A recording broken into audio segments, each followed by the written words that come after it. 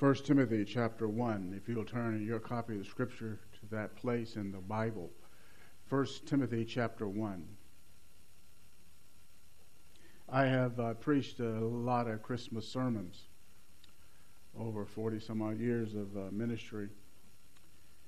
And the Lord is gracious to give me one that I wouldn't have necessarily been drawn to originally, but thought about it and this text and what it teaches us. I believe it encapsulates the rationale for Christmas quite clearly. 1 Timothy chapter 1 and verses 15 through 17. I'm really just taking a portion of what Paul has to say in a section that really begins in verse 12 and extends through verse 17. The text reads as follows. It is a trustworthy statement, deserving full acceptance, that Christ Jesus came into the world to save sinners, among whom I am foremost of all. Yet for this reason I found mercy, so that in me as the foremost, Jesus Christ might demonstrate his perfect patience as an example for those who would believe in him for eternal life. Now to the King eternal, immortal, invisible, the only God, be honor and glory forever and ever. Amen. I'm using a subject, as you know, why Christmas? The answer to the question posed by the sermon title can be given in two words: sin and grace. Our sin and God's grace. That is why Christmas. Man cannot do anything to repair the rupture in his relationship with God and himself. God alone resolved the dire spiritual and eternal predicament in which man found himself. God did this because, as 1 Timothy chapter 1, verse 1 says, it speaks of God as God our Savior. God is a Savior. He is a Savior by nature. He is the deliverer from sin and its consequences. He is the source of salvation. And the text there says, God our Savior. That applies to all who belong to Jesus Christ. He is our Savior. He's not some abstract Savior out there. He is a personal, relational Savior for those who've come to him through Christ. He is our Savior. Because he is a Savior by nature, he acted in grace to repair the broken relationship between us and him. In 1 Timothy 1:1, as I've stated, that text says God is our Savior. The Saviorhood of God for us is personal. It was for the Apostle Paul as well. That's why he said God our Savior. As I mentioned a moment ago, in verses 12 through 16, he addresses, Paul does, the themes of grace and sin in his life. And as he does so, we see why Christmas. Let's look at the first heading for our text. Verse 15, we can give this division, the purpose for Christmas articulated. In this verse, the purpose for the first advent of Christ is expressly stated. And that purpose is in this verse. And Paul calls it a trustworthy statement. That is, it is a reliable statement. You can go to the bank on it. You can bank your eternal soul on it. That's how trustworthy the statement that Paul elucidates here in a moment is. It is also a clear doctrinal statement. It is part of the gospel, the good news. If there were no Christmas, there would be no gospel. If Christ hadn't come into the world, there would be no good news. The news would be eternally bad. It would be bleak. The gospel, Christmas is related to the gospel. And notice what Paul says here in the text. deserving full acceptance. Paul means that this trustworthy statement be personally appropriated. That is, taken by everybody. Everybody to take this and make it their own. And this statement is so reliable that you ought to take it without reservations of any kind. Or as we might say, without any strings attached. Now here's the statement. That Christ Jesus came into the world to save sinners. Those words of the apostle find their origin in the words of our Lord himself. Luke 19:10. He said he came to seek and to save that which was lost. This is the divine rationale for Christmas. And we unpack this simple statement, which really is a profound expression of divine truth. Superficially, it can seem an ordinary statement. We all know it. We know why he came. Any instructed Christian gets that. It's deeper than that. We look first at the person that it refers to. The person of Christmas. Christ. Messiah. He is the anointed king who came to redeem sinners. And I think that escapes many people. I said it earlier in the service. A lot of people have no idea. They know a baby was born in Bethlehem. They know Christians say that there's a place in Jerusalem where he was born, or Bethlehem where he was born. And people have gone there to see the supposed spot where he was born, and they have news reports about it and all of that. They couldn't this year because of the war. So people know about a baby, but they don't know why that baby came. They really don't know who that baby is. He is the anointed king of heaven. He came to redeem fallen sinners. That's who he is. If you don't get that, you don't understand Christmas one whit. That's what it's about.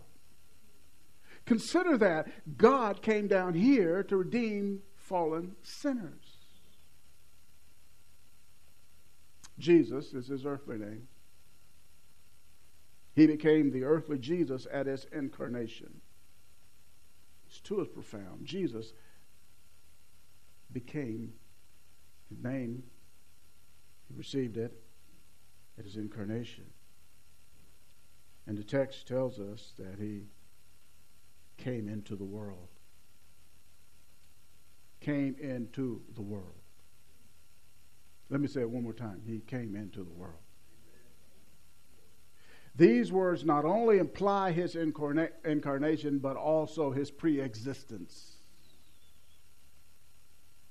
In fact, in his ministry, Jesus let it be known that he came down from heaven.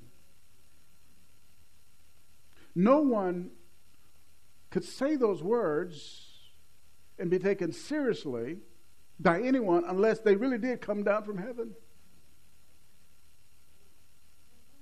Jesus said this audacious statement in John 3:13. No one has ascended into heaven but he who descended from heaven, the Son of Man. Jesus said, I ascended to heaven. You know what? I came down from there. If you say that, people are going to roll their eyes. They're going to say, you have a massive ego, or are you just plain crazy? Because we know who your mother is. Your daddy, so we know where you came from. No, but Jesus said, I came down from heaven. John 6:38, for I have come down from heaven, not to do my own will, but the will of him who sent me. Again, he states that. Jesus, therefore, asserted his pre-existence. In fact, he lived before he was born. I mean, he lived before he was in Mary's womb. Let me clarify. Make sure you get it. Before he was in Mary's womb as the God-man, he existed, he acted, he lived, pre-existed. He came down from heaven. Our Lord, of course, was unique. No one ever born like him. There are other special births. Of course, we understand that because the Bible teaches. Abraham and Sarah rise up and say, oh, well, we had one. Abraham, I was 100 years old. Here comes this boy named Isaac. And Sarah said, oh, Abraham, ain't nothing. I'm the woman I gave birth, and I was 90. But as remarkable as that birth of Isaac was, it's not like this one. Jesus' birth was unprecedented, and it cannot be duplicated because of who he is. His birth was a virgin birth. His humanity was conceived in the womb of the Virgin by the power of the Holy Spirit. He fulfilled the prophecy. We read it just a moment ago. Remember, in our responsive reading, we saw that prophecy. Genesis 3:15, God said about the seed of the woman, and that was fulfilled in Jesus Christ. The work of the third person, the Trinity, God the Holy Spirit, was involved. The second person of the Trinity, God the Son, was involved in the incarnation of the second person of the Trinity. Remember, when we studied in Philippians last week and a week prior to that, we saw where Jesus said, emptied himself. He didn't empty himself of his deity. That's an impossibility. But what he did, he left his prerogatives behind, his glory, all of that, so that he might take on the form of a slave. In Philippians 2:7. So we have the third person and the second person of the Trinity involved in the incarnation. There's another. The first person of the Trinity, God the Father. He prepared Christ's physical body. In Hebrews chapter 10, verse 5. Therefore, when he comes into the world, the he there is Jesus. He says, the he again is our Lord. Sacrifice and offering you have not desired, but a body you have prepared for me. So in the miracle of the incarnation, the first, second, third persons of the Trinity were involved in this remarkable reality.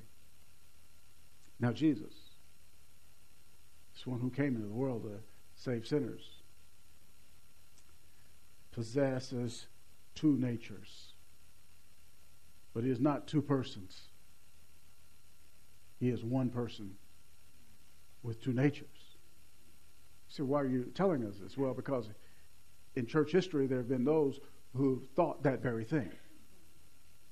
And in church history, scholars, theologians, pastors had refuted that with the truth about who Jesus is.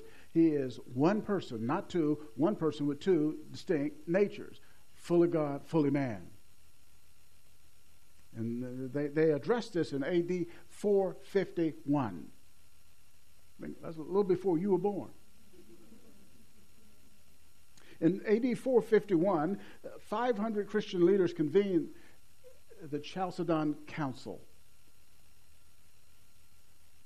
And in their formulation about the person of Christ, they stated in part the following about the two natures of Christ. Listen to this. Quote, without confusion, without change, without division, and without separation. That's what they penned.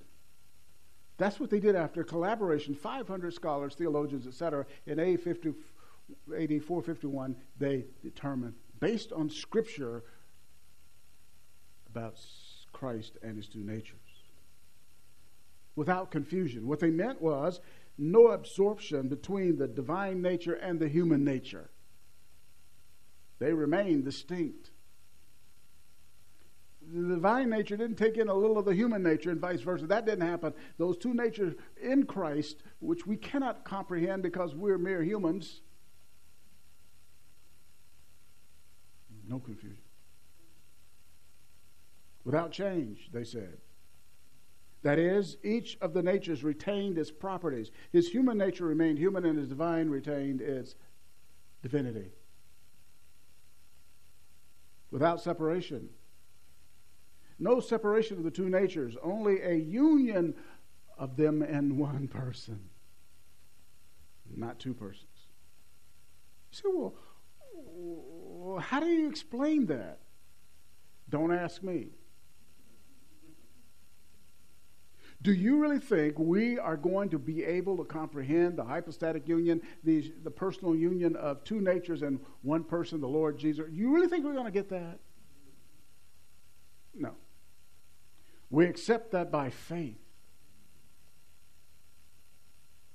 We're not going to get that any more than we're going to understand the Trinity.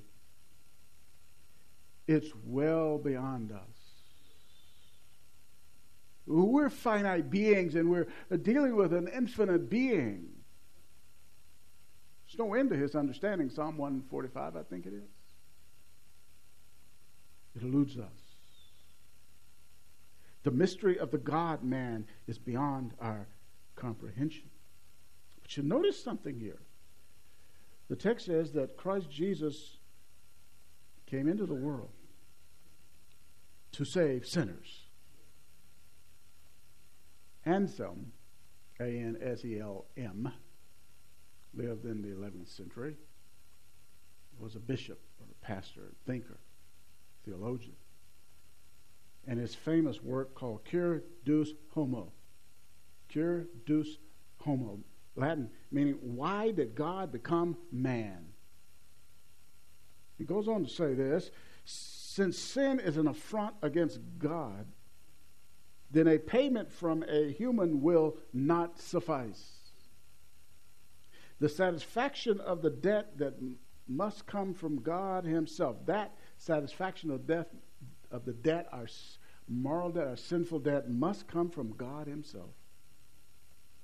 Humans ought to, but only God can make the right wrong done. He alone can make it right. It is the person of Jesus Christ who is fully God and fully man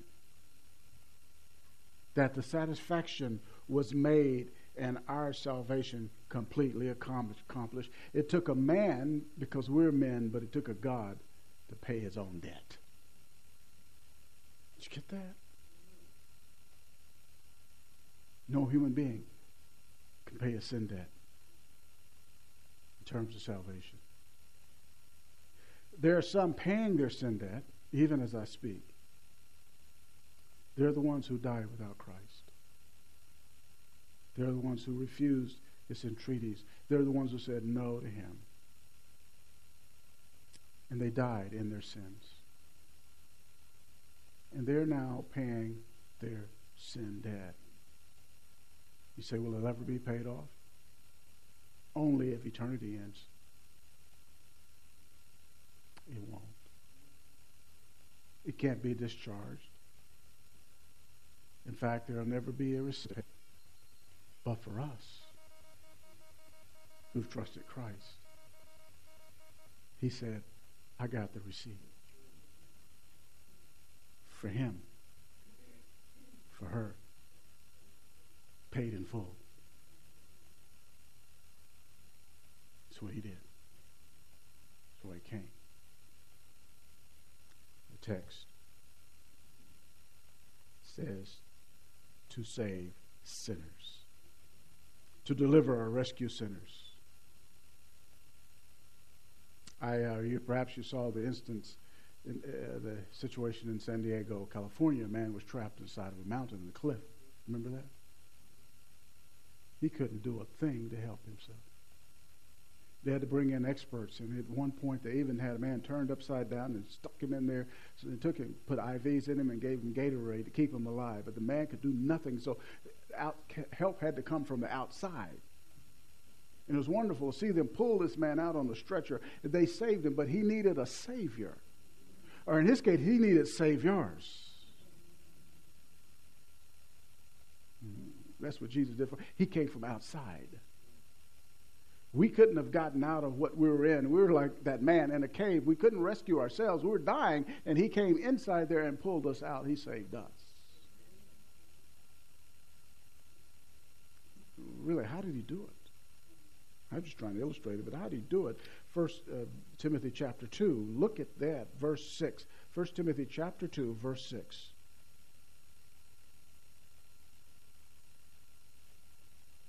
Who gave himself as a ransom for all. In the original, there's the word lutron. Here has a preposition in front of that word lutron is antilutron. That preposition there intensifies the word lutron, rendered ransom. And the reason it does is because Christ paid the penalty for our freedom from sin's guilt. He didn't do it like some people, you're rich, hypothetically. And they kidnap your child and they want $1 million. You write out the check or whatever and pay it to free your child. The ransom payment. Jesus didn't write out a check, as it were. Antilutron means he was the payment himself. He was the victim. He didn't send some money. He came and paid it himself, his own life. He made the payment. His death on the cross. That's why we share together in the Lord's table, because Christmas and the cross, those two you cannot separate. He came to do that. As the text says, to save sinners, to rescue sinners, rescue us from divine wrath, to rescue us from deserved punishment. Sinners. All human beings are fallen sinners. I've never met a non-sinner human being. Neither of you. I even see one every day. I look in the mirror. Sinners denotes man's constant violation of God's law. Men are sinners by nature and by practice. That's who we are. You want to know what's wrong with the world? G.K. Chesterton, he wrote a letter to the editor and talked about what was wrong with the world, and he said, I am.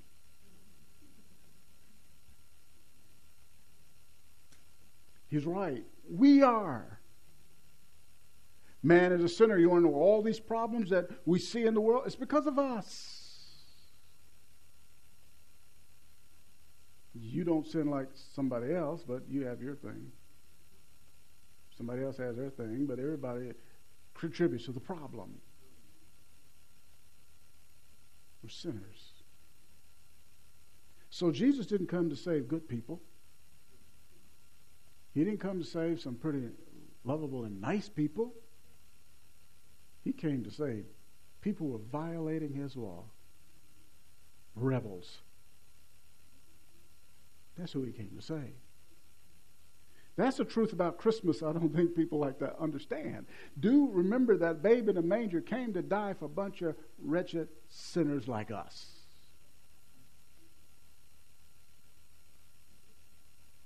And Paul said it here at the bottom of the verse 15, among whom I am foremost of all. Paul could not have meant that he now sins more than anyone in the world. I believe he's saying that at all. Paul was a growing man. He was a mature man. He was sinning less and less in his life as he's growing more and more like Jesus Christ. So he's not saying, I've been a Christian a good while. And when he wrote 1 Timothy, he had been a Christian a good while. He wasn't saying, I'm even more sinful now. No, he wasn't saying that. He lived with a clear conscience before God, he says in Acts 23, 1 and 24. Apparently what the Apostle Paul means is that because he persecuted the church, that made him the foremost of sinners. And Paul even said that in this passage, verse 13, even though I was formerly a blasphemer and a persecutor and a violent aggressor. He recognized his sin. He never got over that.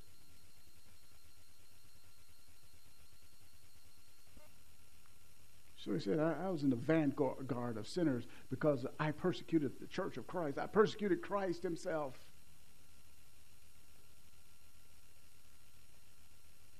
What's fascinating, Christ saved him. Christ gave him grace. Christ gave him eternal life. So what we've seen in verse 15, the purpose for Christmas articulated. Verse 16, personal receipt of grace. Yet for this reason, what he just stated, bottom of the last verse, I found mercy. So that in me as the foremost, Jesus Christ might demonstrate his perfect patience as an example for those who believe in him for eternal life. Paul contrasts his sinfulness to the mercy of Christ. Yes, I was a sinner, and we might say a big-time sinner. But I found mercy. In verse 14 of this passage, Paul says, and the grace of our Lord was more than abundant. Here he talks about, in verse 16, mercy. The difference between grace and mercy is this. Grace removes the guilt.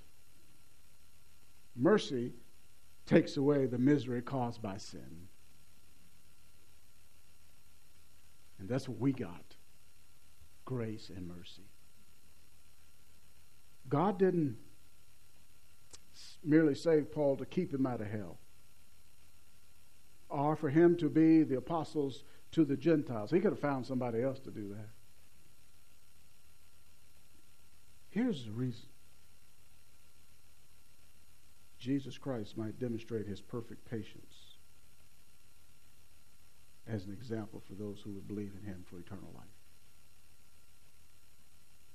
He saved Paul in order that he might display his grace, power, and patience in Paul's life. That word patience here is from a Greek term that means patience with people. Think about this. While Paul, called Saul, was on his murderous rampage and hating Christ, trying to destroy the gospel and destroy Christians, Jesus Christ was patient with him. He saw his sin, but he was patient. He didn't send a lightning bolt from heaven and strike him down. He could have, he didn't. He was patient with him. Think about that. Think about your own life, and I'm not trying to put anybody on guilt trip. Just think about how you were before you came to Christ. He was patient with you. When you think about what you did and how you were toward him, he was just patient. He could have come and knocked on your door and said, it's up. Your day is up. But he was patient with you. And that's why he was patient with Paul, because he wanted people like Paul and who were sinners, even extreme ones, to understand, I am patient. I'm going to be patient and save you.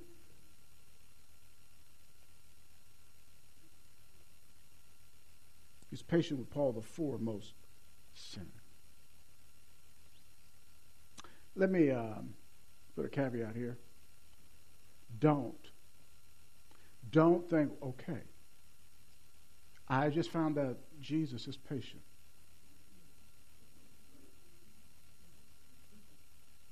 So, I'm just going to keep on. You don't know when his patience with you may run out. There could be an hourglass, so to speak. You don't know where that sand is.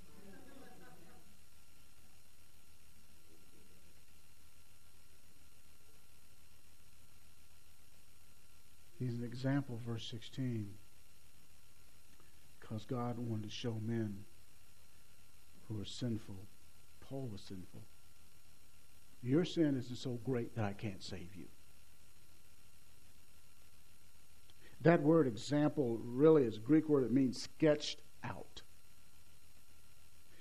Commentator William Hendrickson writes, in his gallery of grace, the artist's Savior had, as it were, drawn and put on exhibition a sketch, just like a master will first draw a rough pencil sketch before attempting a final work.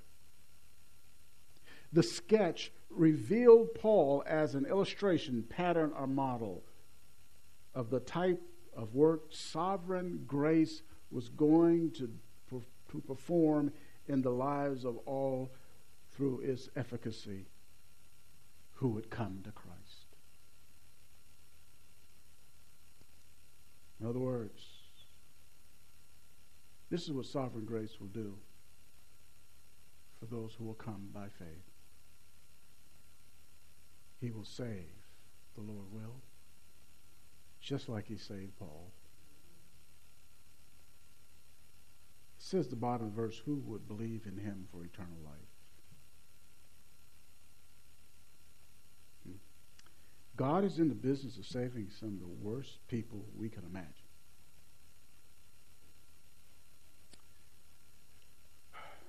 John Newton, the author of Amazing Grace, how sweet the sound, who saved a wretch like me. I was lost, but now I'm found. I was blind, but now I see. When I hear the world sing that, I think, y'all don't know what you're saying. You're mouthing words, you're ignorant of the profundity of the words and who wrote them. John Newton wrote those words after living a debauched life. He was involved in slave trading. He was profane. Man could cuss like nobody's business.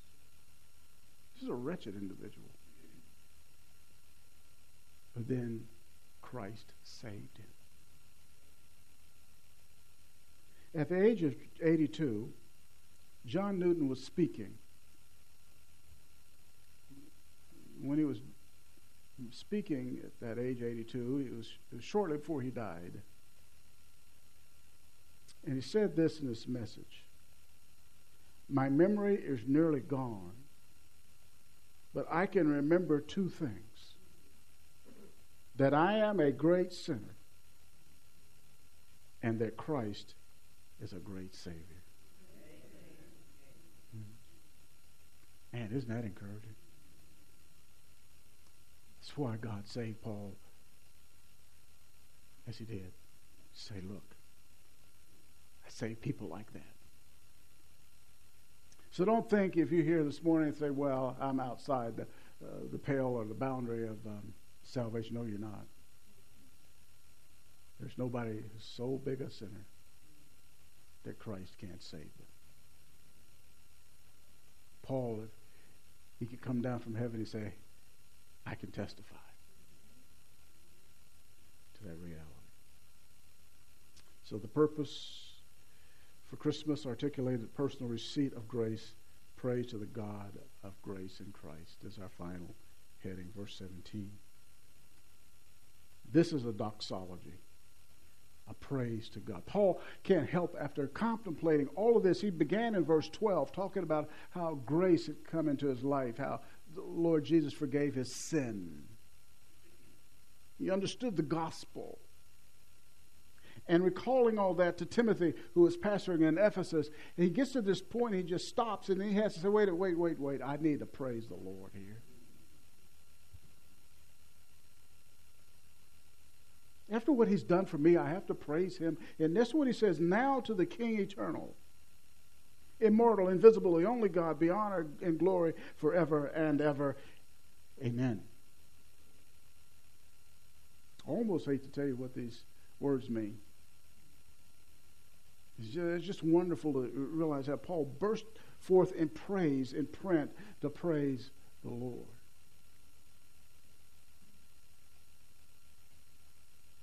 King eternal. God is the King, King of the ages. He rules all the ages. He had no beginning, and he'll have no ending. He's the only king who will never give up his throne. He's the only king who can't be removed from his throne. Kings come and go, but God is still king. He's king eternal. He is the ruler forever and ever and ever and ever and ever and ever. Not only that, he's immortal. In case you're wondering, maybe he'll die. He's imperishable. He is incorruptible. He'll never perish. He'll always be. God doesn't become, he bees.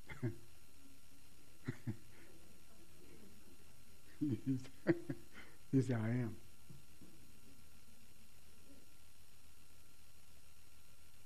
He's invisible. He can only be known by his self-revelation. He's the only God. There's one God who exists in three distinct persons. There's none other. And this is the God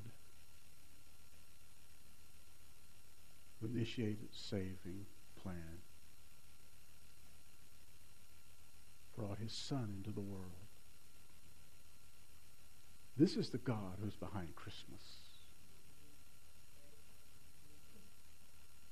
That's why we say, like Paul, be honor and glory forever and ever.